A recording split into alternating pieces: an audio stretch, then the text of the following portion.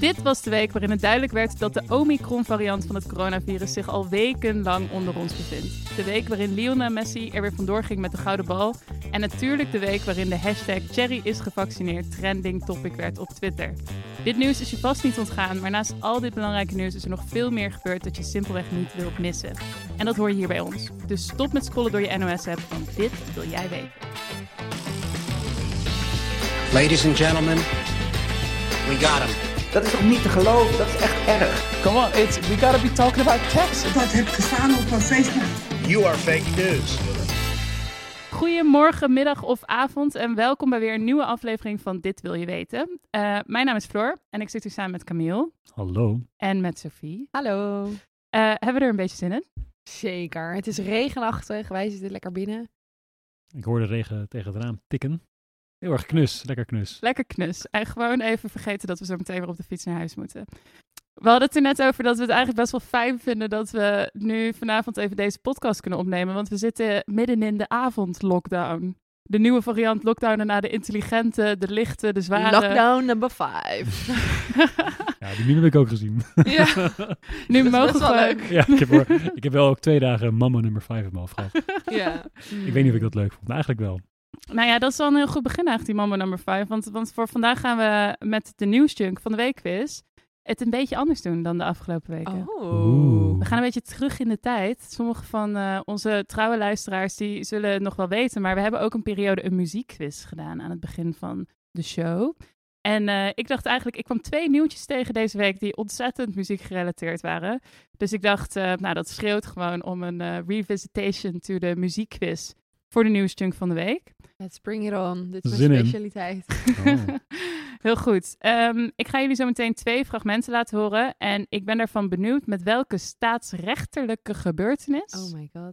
deze nummers te maken hebben. En die gebeurtenissen hebben ofwel deze week plaatsgevonden of gaan komende week plaatsvinden. Oké, en het is dus per liedje en gebeurtenis. 1 gebeurtenis. Jullie krijgen bonuspunten voor titel en In artiest. Nederland of wereldwijd? Dat kan ik niet ontsluiten.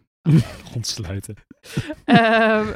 Jullie krijgen bonuspunten voor titel en artiest. En mocht het aan het einde nou gelijk spel zijn, dan heb ik nog 1 benaderingsvraag voorbereid om te zorgen dat we in ieder geval met een winnaar eindigen vandaag. Nou, let's go. We beginnen met nummer 1.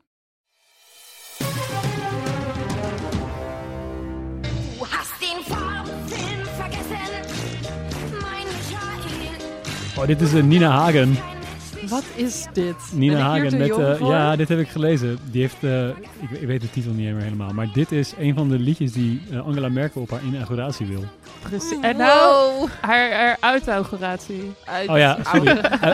Inauguratie. En wat ook grappig is, wat ik ook las, ze gaan het niet op play zetten, maar dat wordt gespeeld door een soort van trompetorkest. Zeker, Heel ja. Nee, inderdaad. Dit zijn volle punten, behalve dan de titel voor Camille, dus 2-0. Heel netjes. Dit is inderdaad Du hast den Farbfilm vergessen van Nina Hagen. Het gaat erover dat haar vriendje de kleurenfotorolletje is vergeten. Het kleurenfotorolletje is vergeten. Maar was dit nummer in toen Angela Merkel haar inauguratie misschien ook had? Want dit Nee, dat is nog wel iets langer geleden. Nog langer geleden dan die 16 jaar van Merkel. Ja, Ze Nina dacht, Hagen geen die... nieuwe muziek op mijn inauguratie. Nee, ze kunnen dus een uitgaand bondskanselier, die mag dus 3 nummers aandragen eigenlijk. En tot voor kort was dat altijd eigenlijk een soort van klassieke muziek. Schreuder die had wel al een beetje een uitstapje gemaakt met My Way van Sinatra. Maar Angela dacht, dat gaat me totaal niet ver genoeg. En we gaan dit gewoon helemaal openbreken. We gaan voor Nina Hagen. Een soort van Duitse punk queen uit de jaren 70. Ja, dat is toch echt niet iets waar je Angela Merkel mee associeert. Heel vet. Totaal niet. Dus er werd al in de bron waar ik dit vond, in de Volkskrant volgens mij, werd al hoe zeg je dat? Al gevraagd of ze dan misschien zo meteen met geblondeerd haar of met een of andere mohawk het podium op zou komen. Dat denk ik niet. Maar Ik hoop het. Ik vind het wel een heel erg leuk idee dat jonge Angela en misschien ook wel een Angela van haar huidige leeftijd soms gewoon even in de slaapkamer staat te dansen op Nina Hagen. Amen. Amen. We gaan door naar nummer 2. Ik zou zeggen, Sophie, handen aan de knoppen. Ja. Je kunt het nog goed gaan maken.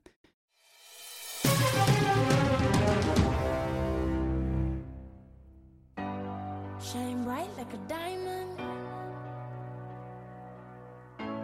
Shine bright like a diamond. Diamond. Rihanna Diamond. Ja. Is er een diamant? Ik weet het. Barbados is niet meer onderdeel van de Commonwealth. Heel erg goed. Dat klopt bijna, want ze blijven wel onderdeel van de Commonwealth. Ja, Elizabeth is niet meer koningin. Precies. Dus we hebben het hier, ik heb het toevallig hier, heel toevallig, een tijdje terug in de podcast ook over gehad. Dat was een van mijn items. Barbados heeft zich na bijna 400 jaar nadat de eerste Engelse kolonisten het eiland bezetten officieel losgemaakt van de Britse kroon. Woehoe! Ja, best wel spannend. Ja. En bij die ceremonie waar Prins Charles was, daar werd Sandra Mason de eerste president van de nieuwe republiek. En meteen daarna heeft zij ook de zangeres Rihanna, die dus uit Barbados komt, van Barbados moeten we zeggen, tot nationale held verklaard. Fantastisch. De nieuwe queen. De nieuwe queen. God. Eigenlijk één queen is leaving en another queen is rising. Rihanna was er ook bij. Het zijn best wel leuke filmpjes. Wat leuk, echt dat wil ik Rihanna zien. en Prins Charles die een beetje, nou ja, ze staan niet echt te Geen viben, grappen. maar ja, daar gewoon allebei zijn. En het leuke was ook wel dat de nieuwe president, dus mevrouw Mason, daarbij ook de woorden in de mond nam richting Rihanna. May you continue to shine like a diamond. Oh, wauw. Mooi. Beautiful. Dus bij deze Barbados gefeliciteerd. En Rihanna ook, eigenlijk. Ja. Hoeveel staat het dan? Want dan hebben we 3 punten voor jou en 2 punten, denk ik, voor Sophie. Ja? Ik heb Ja, alleen... voor Rihanna en Diamonds. Kijk. Ja. Nou, close call. Close call. call. Maar ik denk wel een verdiende winst. Willen jullie nog weten wat de beslissingsvraag was geweest? Nou, kom maar door. Dan kan je hem helemaal Kunnen we inkoppen. nog Of kun jij gelijkspel? nog gelijkspel, Ja. precies. We hadden het net over Angela Merkel. We gaan het zo meteen ook over Angela Merkel hebben, denk ik. Misschien in het voorbijgaan. Hoeveel dagen is Angela zo meteen bondskanselier geweest? Volgens mij hebben we deze al gehad een keer, maar dan met jaar. Ja, nou, dan dagen is moeilijker. Dat is echt veel te moeilijk. Ik ben, Het jaar weet ik weet het wel ben niet. heel slecht in cijfers. Heel goed in woorden, maar niet in cijfers. Te denken. Nou, dan zitten we ongeveer op... zeg jij maar wat? 10.000 dagen. 10.000 dagen, zegt Sophie. Ik zeg minder. Minder. En daarmee, you knock it out of the park. Het zijn 5.854 dagen Oh ja. als bondskanselier. Gefeliciteerd. Dat klinkt niet heel gemeend. Maar dankjewel. Dankjewel, Sophie. Dankjewel. Nu door naar Rihanna of naar Angela? Door naar Angela. We gaan naar Angela of in ieder geval naar Duitsland met jou, Camille. Ja, nou ja, laten we even... Nu weten we het al, maar laten we toch nog even naar mijn soundbite luisteren, want daar heb ik me nou echt op verheugd.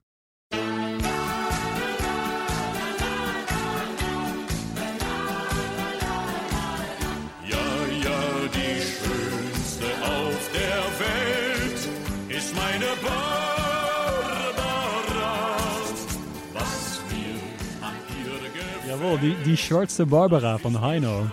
Heido. Ja, de Duitse muziekwereld die heeft nog veel voor jou, Ja, veel zin in. schatten voor jou om te ontdekken. Ja. Dit is een geweldige slagerzanger die altijd een zonnebril op heeft, omdat zijn ogen blijkbaar een beetje uitpuilen. Oh, Maar goed. ook wel stoort. Ja, maar daar gaan we het niet over hebben. Waar we het wel over gaan hebben is wel over Duitsland dus. Want we hadden het dus net over Angela Merkel die geüitaugureerd wordt. Maar ja, daar komt er natuurlijk weer een nieuw iemand voor in de plaats. Dus een nieuwe kanselier die de verkiezing heeft gewonnen, Olaf Scholz. En dat ze dus nu bijna geen kanselier meer is, Angela, komt omdat er net een nieuw coalitieakkoord is gesloten bij onze Oosterburen. Ja, daar wel. Daar wel, dat vrij jaloersmakend, want hun verkiezingen waren ook wat later. En nu hebben ze al eerder een coalitieakkoord. Ze hebben het echt binnen een paar maanden gezegd. Ja, inderdaad, binnen een paar maanden. En ook nog eens een coalitieakkoord waar, ik mijn lippen toch wel een beetje bij aflik. Ja, ik werd er ook heel blij van. Ja, precies. En Iedereen heeft het al gelezen? Ik heb het nog niet gezien. Had jij niet eens alle pagina's al doorgespit? Het zijn heel veel pagina's, want de Duitsers houden natuurlijk wel van detail. Ja, dus het is precies. echt een flink boekwerk. Nou, ik heb het niet helemaal gelezen. Mijn Duits is ook niet zo goed, maar ik heb hem wel goed secundaire bronnen gepleegd. Mooi. Dus ik dacht, ik lood jullie er even doorheen, want het is natuurlijk toch, we weten heel erg veel over de Amerikaanse binnenlandse politiek, maar onze Oosterburen, die hebben toch vrij veel invloed op ons. Dus misschien toch eigenlijk leuk. meer relevant bijna dan die Amerikanen. Ja, alleen die zijn zijn toch vaak wat minder... Meer juice. Ja, iets minder juicy om naar te kijken. Ja. Ja. Angela Merkel is natuurlijk ook niet de meest uitgesproken vrouw, waar we het net al over hadden. Ja, het mooie is nu ook dat de winnaar van de afgelopen verkiezing is Olaf Scholz, de leider van de SPD. Dat is een beetje de PvdA van Duitsland. En een van de redenen waarom hij heeft gewonnen, zeggen veel analisten, is omdat hij continuïteit belichaamt. Hij was namelijk de... Dat vind ik nou niks voor die Duitsers om daar... weer zo conservatief te stemmen. Ja. Hij was namelijk minister van Financiën onder Merkel. En hij heeft zelfs op verkiezingsposters een soort van het handgebaar nagedaan, wat hij altijd... de driehoek van de Merkel. Driehoek, de ruit van Merkel. Dat was het. Ja, dus je zou zeggen plagiaat en boze mensen, maar nee, de Duitsers die dachten, ja, dat ruitje, dat ken ik. Daar gaan wij gewoon op stemmen. Daar zijn we nog niet klaar mee. Daar zijn we nog niet klaar mee. Het leuke is wel dat, dus er is gestemd voor behoud van wat er was. Maar ze krijgen nu dus wel echt een flink ander regeerakkoord. Want Merkels partij, de CDU, zit niet meer in de coalitie. Naast de SPD zullen het zijn de Groenen, dus een beetje de GroenLinks van Duitsland. En de FDP, dus een beetje de soort van VVD meets D66 van Duitsland. Ja. Dus dat is de nieuwe coalitie. En die hebben dus, wat ik net al zei, een vrij progressief regeerakkoord gemaakt. En willen jullie weten wat daarin staat? Zeker. Ja, ik ben ook wel eigenlijk best wel verrast door die coalitie. Dat is best wel links, zou ik zeggen. Hadden zij een grote meerderheid? Of was het meteen duidelijk die dat ene het partij zo was zou toch gaan? best rechts? Het was soort voor de Duitsers was de dat wel D66 echt... dat is echt VVD wel, was meer VVD Ja, het is dan eigenlijk meer VVD dan D66. Ja. Inderdaad, echt zo'n partijleider die vindt dat het huishoudboekje van de staat op orde moet zijn. Hij houdt van sportauto's, economie. Maar wel ook echt, hij is heel liberaal. Ja, maar dat is zo mooi, dat het dus wel mogelijk is. Toen ik dit allemaal hoorde van, want ze hebben het echt een vrij ambitieuze klimaatplannen. Dat Zeker. je echt denkt, wauw, je kan dus inderdaad echt liberaal zijn. In plaats van... Doen alsof je liberaal bent. Doen alsof en alleen maar nee. En, ja. Nou, hij noemt inderdaad al die klimaatplannen. Die zijn echt vrij ambitieus. Ze willen namelijk de kolenenergie uitfaseren per 2030. Dus dat is al over 9 jaar. En helemaal klimaatneutraal zijn. Dus een klimaatneutrale economie hebben in 2045. Dat willen ze onder andere doen door niet meer 1 miljoen elektrische auto's, zoals nu maar 15 miljoen elektrische auto's te hebben.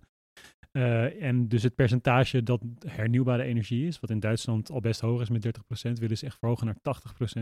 Wow. Dus dat zijn wel echt hele grote stappen, waar ook dus die FDP'er zich wel gewoon aan heeft gecommitteerd en waar die nu ook trots op is in interviews. Wij hebben het meest ambitieuze klimaatprogramma ooit neergezet. Maar zo mag je er inderdaad echt wel naar kijken. Ik vind het echt een mooi signaal. En weet jij of Rutte, hebben zij gereageerd?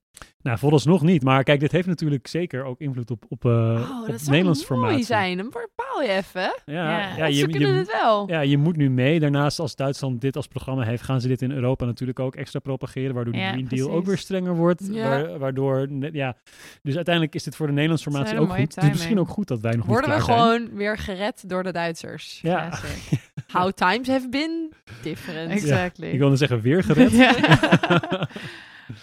Maar ik vind het wel interessant wat je zegt over dat hij er ook trots op is. Ja, dus want dat is eigenlijk ook wel wat je zou willen zoeken. Dat je op een gegeven moment, want anders krijg je toch weer dat het daarna een verhaal wordt van, ja, uiteindelijk hoe lang regeren ze nou helemaal? Niet tot 2045. Nee. Dus er kan nog heel veel misgaan ondertussen. Maar als je als partij echt durft te profileren met zo'n programma, dat is wel best wel een commitment, nog voorbij een regeerprogramma. Ja, zeker. En ook de Groenen, dus de meest groene partij, die hebben ook het ministerie voor Economische Zaken en Klimaat gekregen. Dus zij kunnen ook gewoon echt in Europa gaan onderhandelen op dit thema. Dus dat gaat het ook zeker niet remmen. Kijk, in Nederland hebben we ook een ministerie van Economische Zaken en Klimaat. Dus wat dat betreft waren wij daar wel eerder in. Maar goed, dat is dan wel een VVD-geleid ministerie. Ja. En, echt heel snel gaat het daar niet mee. Dus dit is echt een goed teken. En dat het ze wel is gelukt, zo snel. Ja. Ergens hoorde ik van ook dat zo was van onderling vertrouwen was gewoon heel erg hoog. Klopt. Toen dacht ik, daar gaat het bij ons natuurlijk ook behoorlijk mis. Want we zitten nu met dezelfde partijen te onderhandelen die elkaar helemaal het leven zuur hebben gemaakt de afgelopen jaren. Ja, nee, dat is ook zo. Hoe ga je die band herstellen? En zij hebben dat wel het tegendeel bewezen. Ja, inderdaad. Nou ja, zij hadden misschien ook, dit is nog nooit eerder gebeurd, zo'n grote coalitie met uiteenlopende denkbeelden in Duitsland. Dus dat is al nieuw. Dus er was ook niet heel veel oud zeer waarop teruggevallen kon worden. En blijkbaar mochten de partijleiders elkaar persoonlijk graag. En dat is natuurlijk iets wat wij, wat in Nederland momenteel met de Sigrid-Mark-connectie gewoon niet helemaal aanwezig is. Helaas. Maar goed, naast klimaat hebben ze ook natuurlijk nog wat andere plannen gemaakt. Want ook in Duitsland is er een wooncrisis, wat bij ons natuurlijk wel bekend is. Dus komt er een nieuw ministerie voor bouwen en wonen. Dat klinkt nou echt als iets dat heel erg nodig is. En op korte termijn willen ze dus 400.000 woningen gaan bouwen. Dus echt binnen deze regeringstermijn. Dat dus, is ook wel interessant, dat ze die commitments op die manier maken. Ja, dus dat is ook al echt best wel groot iets. Daarnaast willen ze het minimumloon laten stijgen van ongeveer nu €8 per uur naar €12 per uur. Dus dat is echt veel. Dat is heel veel. Wow. Dat was ook een van de verkiezingsbeloftes van Olaf Scholz. Dus dat is een van de dingen die hij echt heeft binnengesleept. Dus dat zal voor heel veel mensen echt flink uit gaan maken. Ja. Daarnaast hebben ze ook een aantal best wel interessante digitale zaken. Sowieso is, je hoort natuurlijk nu vaak in het nieuws over Duitsland dat er echt nog wordt gefaxt. Dat kennen wij hier niet meer. Oh, ik dacht dat je gefaxt. Gevaccineerd. Nee, gefaxt met de F. Ja, wauw, die was ik helemaal vergeten dat die nog bestond. Ja, dus Duitsland is qua digitalisering ook, loopt niet echt heel erg ver voorop. Daarom is thuiswerken was daar ook een veel grotere issue dan hier tijdens de coronapandemie. Dus dat is echt iets wat die FDP ook echt wil. Dat er gewoon echt, dat zeker overheden zo flink gedigitaliseerd worden. Daarnaast hebben ze ook afgesproken dat ze in publieke ruimtes geen gezichtsherkenning technologie willen. Dus dat is een soort van privacy ding wat opeens terugkomt. Dat überhaupt wordt besproken. Ja, dat wil ik net zeggen. Dat is ook wel regeringsplein nog niet echt. Nee, dit zegt maar hoe het is alleen belachelijk de piratenpartij gedetailleerd. in Nederland. Ja, die daar bezig is. Ja. En wat ook natuurlijk het nieuws heeft gehaald veel de afgelopen week, is dat ze cannabis willen legaliseren. Nou, als er iets is dat tegen de CDU van Angela Merkel ingaat, wauw. is dat het misschien wel. Is Angela een beetje, hoe zou ze hierbij voelen? Nou, ik weet niet, Angela persoonlijk, ik denk dat hij het prima vindt, maar gewoon de christendemocraten aan zich, dat is natuurlijk niet echt de partij die denkt, drugs. Gaan we gewoon even normaal over doen. Ik denk Nina Hagen is er wel blij mee waarschijnlijk. Nina Hagen is er zeker wel blij. Maar die wil liever dan wat heroïne zien, denk ik. Zo. Camille, dankjewel. Wat als je één overkoepelend thema zou moeten onderscheiden, wat we moeten meenemen over wat er nou in Duitsland staat te gebeuren komende regeringsperiode, wat zou dat dan zijn? Ja, toch het klimaatbeleid. Toch het klimaatbeleid. Nou, laten we hopen dat ze hier in Nederland er wat van gaan leren. Dankjewel. Nou, ik zou zeggen, tijd om van Duitsland naar iets verder, eigenlijk iets dichterbij, ons bed te gaan.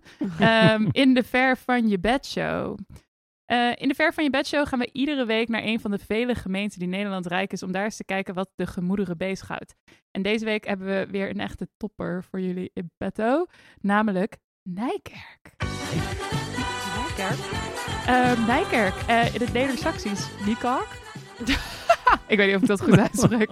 Nijkerk is een gemeente in de Nederlandse provincie Gelderland. De regio Gelderse Vallei, om precies te zijn. De gemeente Nijkerk heeft 43.935 inwoners. Dat is nog in 2021 gemeten. Dus dat is waarschijnlijk, er zullen er een paar bij zijn gekomen, maar niet heel veel. En een oppervlakte van 72 vierkante kilometers. Dus wel gewoon, een grote voor een gemeente, I guess. De gemeente bestaat uit de kernen Nijkerk, Nijkerkerveen en Hoevelaken. En ook uit 3 buurtschappen. En dat zijn Appel, leuk naam, Driedorp en Holkerveen. Ik wist dit allemaal al niet. Dus dit was allemaal eigenlijk al nieuws voor mij uit Nijkerk. Ja. En toen ik me ging verdiepen in Nijkerk en op zoek ging naar meer nieuws, bleef het daar ook wel een beetje bij. Ik heb nog wel nieuws kunnen lezen, wat vooral ging over de sporten. De vele sporten die er worden beoefend in Nijkerk. Maar eigenlijk weinig waarvan ik dacht, hier kan ik nou mijn hele verhaal omheen maken. Dit moeten jullie weten uit Nijkerk. Wat ik wel heb gevonden, is eigenlijk dat mijn bestaande liefde voor Wikipedia gewoon volledig bevestigd is door alle pagina's rondom de Nijkerkse gemeente. Mag ik al wat vragen? Is er een stad of dorp die wij kunnen kennen? In Nijkerk is een stad. Nijkerk zelf, maar... Hoevelaken, dat is van het knooppunt Hoevelaken, van de filinformatie. Daar komen we zo meteen nog op. Oh, kijk. Nee, dus dat is allemaal hier zo. En het ligt een beetje bij Barneveld daar, de Food Valley, zo zou je het ook kunnen... Nee, de Bijbelbelt. Ja, precies. Bijbelbelt, veel kippen zijn er, ze doen heel veel veehouderij en zo. Maar wat wel gaat helpen bij het kennismaken met deze regio, is al die dingen die ik vond op Wikipedia. Want ik had namelijk bedacht wat ik zou kunnen doen in plaats van het nieuwtje, is jullie meenemen in een soort van bloemlezing langs de Wikipedia-pagina's van de gemeente Nijkerk. We willen en de mensen nog haar wel kernen. aan gaan laten Nee, dit is hangen. echt fantastisch. Heel Laten graag. we Heel gewoon graag. beginnen. Let's go. We beginnen in de buurtschappen. Ten eerste Appel. Fijne naam voor een buurtschap. Hier vond ik vooral echt wat Wikipedia trivia op zijn best. Dus wat er onder andere stond was... In 2018 was buurtschap De Appel het toneel van de landelijke reclame... van het Zuid-Koreaanse elektronica-concern Samsung. Er is een Samsung-reclame opgenomen in Appel. En in 2019 won het buurtschap de editie van het tv-programma Zomer in Gelderland van Omroep Gelderland. En mocht zich daardoor een jaar lang de mooiste plaats van Gelderland noemen. Wat? Appel. Nou, ik moet daarheen. Appel, let's go. Maar wacht, voordat je naar Appel gaat, misschien wil je liever naar Driedorp. Alhoewel, Driedorp, de beschrijving op Wikipedia is... Driedorp bestaat uit een aantal huizen en een benzinestation annex fietsenmaker. Dus tenzij je fiets kapot is, misschien gewoon gaan voor Appel. Gewoon In één benzinestation. een mobiliteitshub is dat. Een mobiliteitshub van heb ik jou daar. En dan hebben we het nog niet eens over Holkerveen. Want Holkerveen heeft ook een hele fijne Wikipedia presence. Alle straten van Holkerveen staan namelijk op Wikipedia. Dat zijn er 11. En waar ze dat weten, staat er ook achter waar die naam dan vandaan komt. En mijn lievelings is de straatnaam Dijkje. Een dekje. En er staat achter herkomst onbekend. Dus het is waarschijnlijk dan niet een kleine dijk. Want dat is wat ik me erbij voorstel. Maar goed. Even kijken, dan gaan we door naar Nijkerk zelf. In Nijkerk zelf is dus een stad. En hier vinden we dat er een Nijkerker was... die dus gouverneur was van Nieuw-Amsterdam. De nederzetting die ze uitgroeit tot New York. Wow. Best wel gaaf. International indeed. En ga je nou naar de Wikipedia-pagina van deze Wouter van Twiller... dan vind je daar in de eerste zin... Van Twiller was misschien traag en bestuurlijk onervaren, maar geliefd onder de Indianen. Dat is de eerste zin. En vervolgens is er gelukkig door een andere Wikipediaan achtergezet bron, vraagteken. Dus dat staat er wel bij van we weten niet waar dit vandaan komt. Goed, we gaan door. Hoevelaken. Hier ook een heel spectaculair stukje geschiedenis. In 1132 werd een moerasgebied ontgonnen en daar kwam Hoevelaken. En toen in 1800 heeft Napoleon Bonaparte himself de opdracht gegeven om de Dorpsstraat te verharden. Nou, Dat is toch bizar? want hij reed daar doorheen en dacht, wat een shittle. Ja, precies. Nou ja, maar later is die Dorpsstraat dus in onbruik geraakt, omdat er een nieuwe autosnelweg overheen kwam. En dat werd de A1.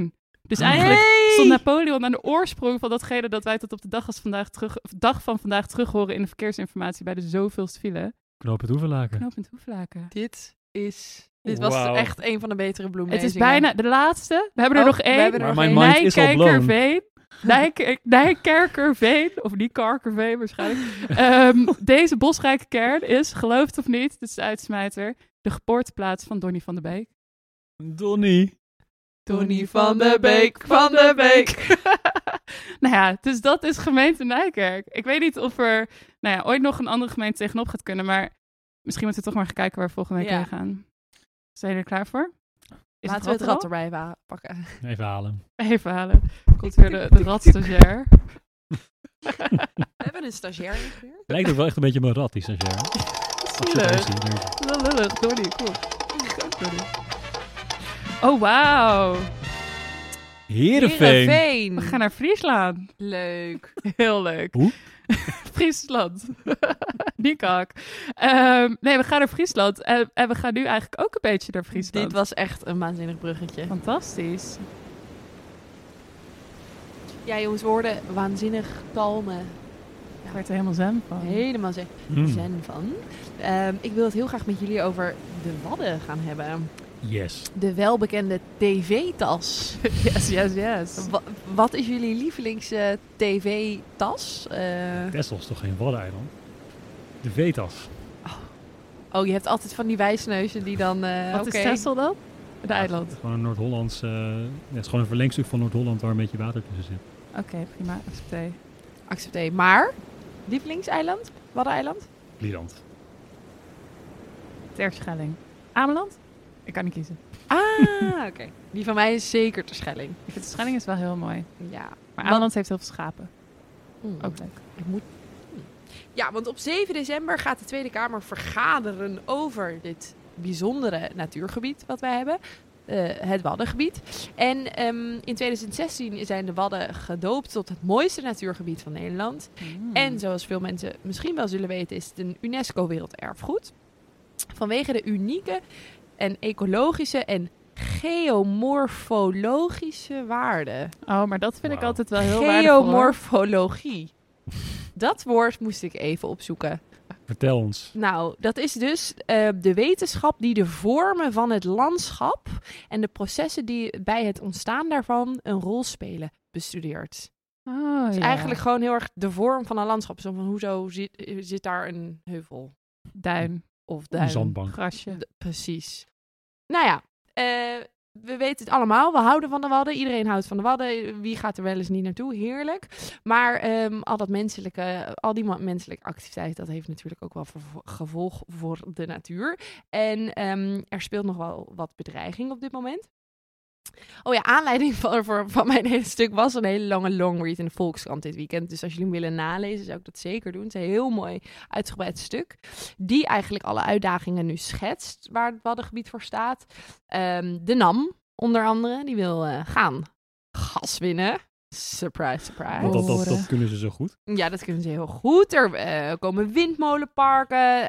Er zijn garnalenvissers. Oké. Defensie, die doet daar nogal wel eens wat oefeningen met straaljagers die heel veel geluid maken. Nou ja, en ze kampen gewoon nu met best wel veel verlies van biodiversiteit. Nou, hoe ga je dat dan oplossen? Want eigenlijk wordt hier vastgesteld, er is eigenlijk geen natuurgebied in Nederland wat zo geliefd is, maar van alle kanten wordt belaagd en bedreigd door menselijke activiteit. Maar als het dan zo'n belangrijk gebied is, wie beschermt dat nou eigenlijk? En is het nog te redden? Nou, we hebben het hier ook wel eens over een bestuurlijke spaghetti. Als we het hebben over eigenlijk de belangenoorlog die er speelt rondom de Wadden. Er zijn namelijk 5 ministeries, 3 kustprovincies, 5 bewoonde eilanden, 8 kustgemeenten en dan nog ontelbare waterschappen en natuurbeheerders en nog veel meer. Eigenlijk een eindeloze rij aan samenwerkingsverbanden, belangenverenigingen en maatschappelijke organisaties die hier iets over te zeggen hebben. Wauw, klinkt als spaghetti. Lekker.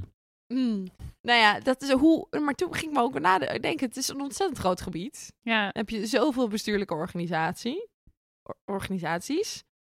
Wie is daar de baas? Wie besluit? Nou, Nederlanders zijn al niet waanzinnig goed in... Nou ja, we zijn heel goed in polderen. Dat vond ik best leuk. Grapje. Maar groot probleem is hier dus die ondoelmatigheid. Het gaat alle kanten op en niemand beslist iets. Dus dat is best wel vervelend. Daarom, dat is echt al lang geleden vastgesteld.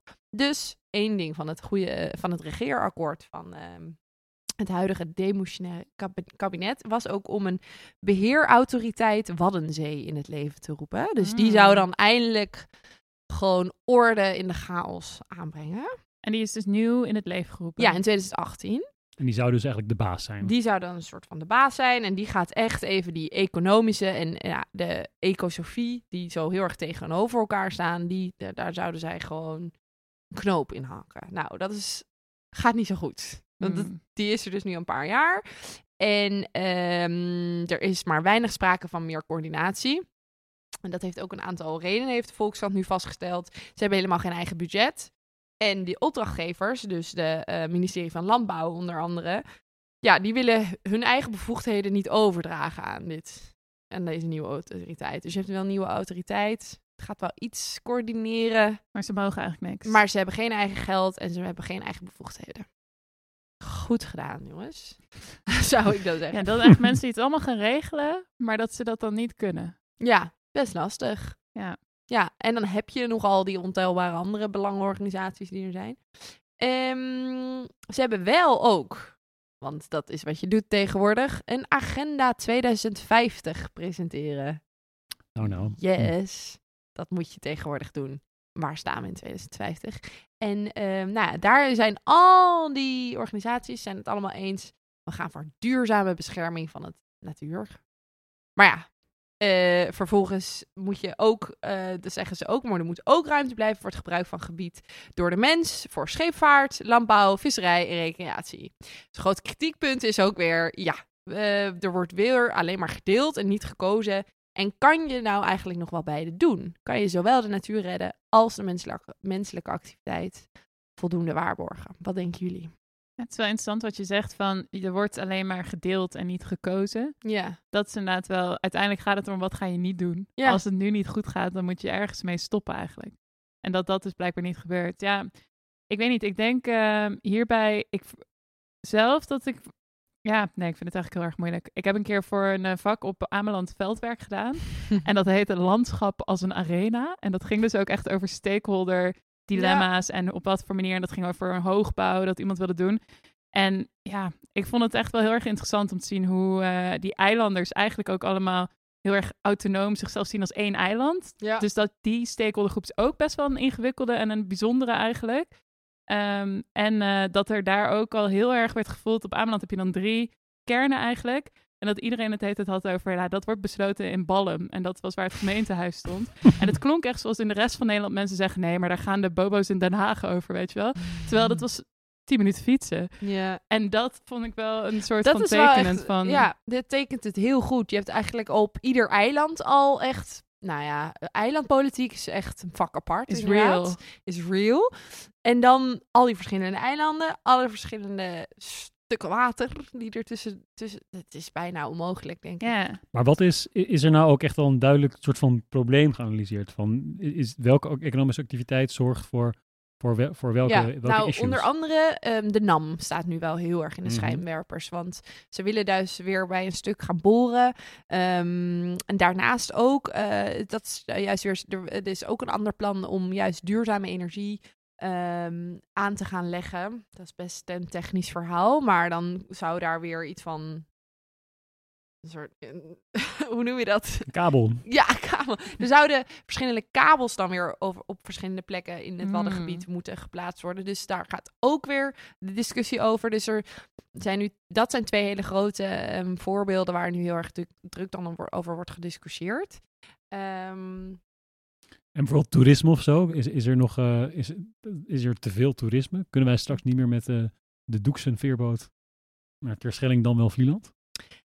Ik hoop het niet. Maar er is wel vastgesteld dat het toerisme zelf, er moet niet meer worden aangelegd dan toerisme. Kunnen bijvoorbeeld ook, was een voorbeeld dat er dan een bepaalde groep vogels een bepaalde kant echt wordt geduwd, omdat bijvoorbeeld heel veel toeristen of heel veel mensen op een bepaalde plek zijn of wandelen. Dus het heeft echt wel heel veel invloed, zonder dat wij dat misschien ook zelf doorhebben. Mm-hmm. En wat gaan ze nou op 7 december precies bespreken of besluiten? Ja, en op 7 december gaat de Tweede Kamer dus debatteren over het Waddengebied en meer specifiek over het concrete uitvoeringsprogramma rondom die gebiedsagenda 2050. Dus dat gebiedsagenda, daar hebben ze vastgelegd, nou, we willen duurzame natuurbescherming gaan uitvoeren. Alleen, ja, hoe gaan ze dat concreet doen? Daar wordt over gedebatteerd. Oké, dus soort van, dit willen we in 2050, wat moeten we dan volgende week gaan doen? Ja, en al die belangenoorlog, die wordt dus heel mooi uiteengezet in dat stuk. En ik denk wel dat het is, wat uiteindelijk de vraag is van... Het lijkt een beetje alsof toch die economie toch wel een beetje voorgaat de hele tijd. Maar omdat er dus zoveel ook organisaties zijn, die dus ook weer allemaal rapporten en deskundigen, die geven echt wel advies. En die hebben ook advies nu gegeven aan de Kamer. Daarvan wordt wel gezegd van, bij twijfel over, moet je het eigenlijk niet doen. Dus als er te veel twijfel is straks in de Kamer over bepaalde nadelige effecten van bepaalde plannen, ja, dan hopen we dat juist die bestuurlijke spaghetti enigszins voor heeft gezorgd, ja, dat de natuur beter wordt beschermd. Ik ben benieuwd. Want wat vinden de natuurorganisaties van het gebiedsplan? Nou, sommige mensen zeggen, hier staat eigenlijk niks. Dus er is ook één organisatie die heeft het niet getekend en de anderen hebben het wel getekend, omdat ze zeiden, ja, eerst hadden we helemaal niks en nu staat er tenminste iets op papier, maar we zijn nog wel kritisch. Dus dat verschilt wel. Dat is ook een hele mooie quote van de voorzitter van de Waddenvereniging. En zij zei over dat plan van, ja, dit is helemaal geen plan. Dit is een grabbelton. Als je alles wil, dan krijg je eigenlijk niks. 7 december, zet hem in je agenda. En eigenlijk voor die tijd misschien nog beter. Lees dat Volkskrant-artikel. Klinkt als een mooi verhaal. Dankjewel, Sophie. Het zit er weer op. Camille, jij ook bedankt. En alle luisteraars bedankt voor het luisteren naar deze nieuwe aflevering van Dit Wil Je Weten. Vond je het leuk? Dan vergeet je niet te abonneren, ons te volgen op Instagram en de podcast door te sturen aan al je vrienden.